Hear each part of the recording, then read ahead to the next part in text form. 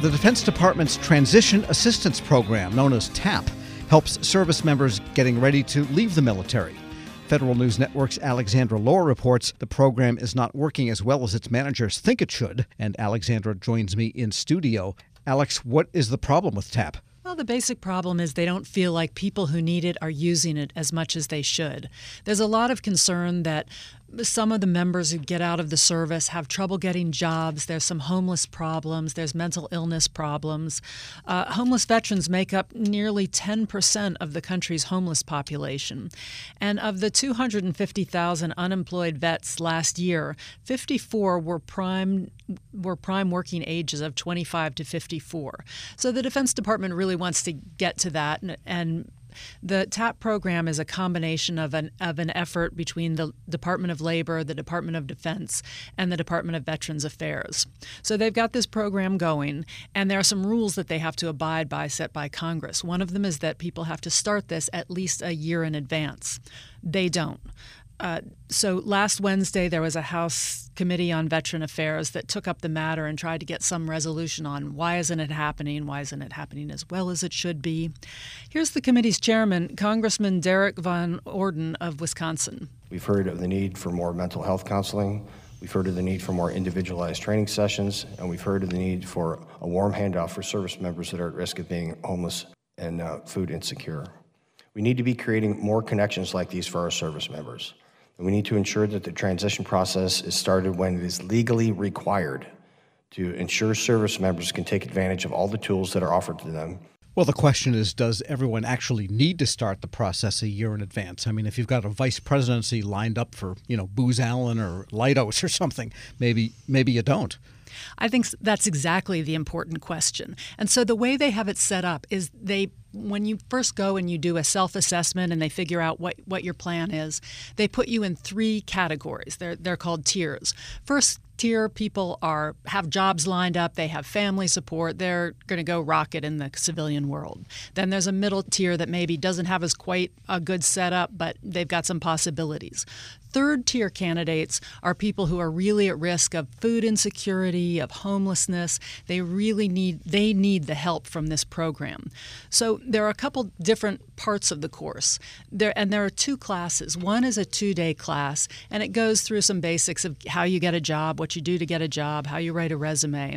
And then there's a 3-day course. And the 3-day course goes into more in-depth scenarios about getting a job. Well, what they were finding is that while lots of people go to the 2-day course, the 3-day course is just not as well attended. Last December, the Government Accountability Office published a report about TAP. They found some of these problems. Here's Dawn Locke, the Director of Strategic Studies at GAO. The services waived the 2-day courses requirement for 53% of service members. That's a little more than 64,000 men and women. Notably, 22% of Tier 3 service members did not attend a 2-day class as required. Now keep in mind, the Tier 3 service members are those who are most vulnerable for transition challenges, and nearly a quarter of them are not taking the 2-day class. I guess I'm trying to get my head around why you need to start a year in advance for a 2-day class. But that aside, how do they, in the military, propose to solve this problem to get people to the 3-day class in plenty of time to plan their lives? Well, it's not just the two classes. It's a whole series of counseling and transitioning and figuring out how to do things. Also, the benefits are a little complicated. And if you don't know how to navigate the benefit system, then you're not likely to get them. So it's really important that they train you what you're eligible for. If you're eligible for tuition assistance or, what things you can get, so that when you get out, you have those things available to you. And that 22% of Tier 3 people not taking that class, that's 11,000 service members who really needed that help and weren't getting it. The GAO says the Defense Department hasn't really done any studies on how this program works in the end. They've done some studies on people attending the classes, but not the results once they get out into the civilian world. So one of the things the committee wants them to do is find some way to quantify their success and are they doing it right or are they not?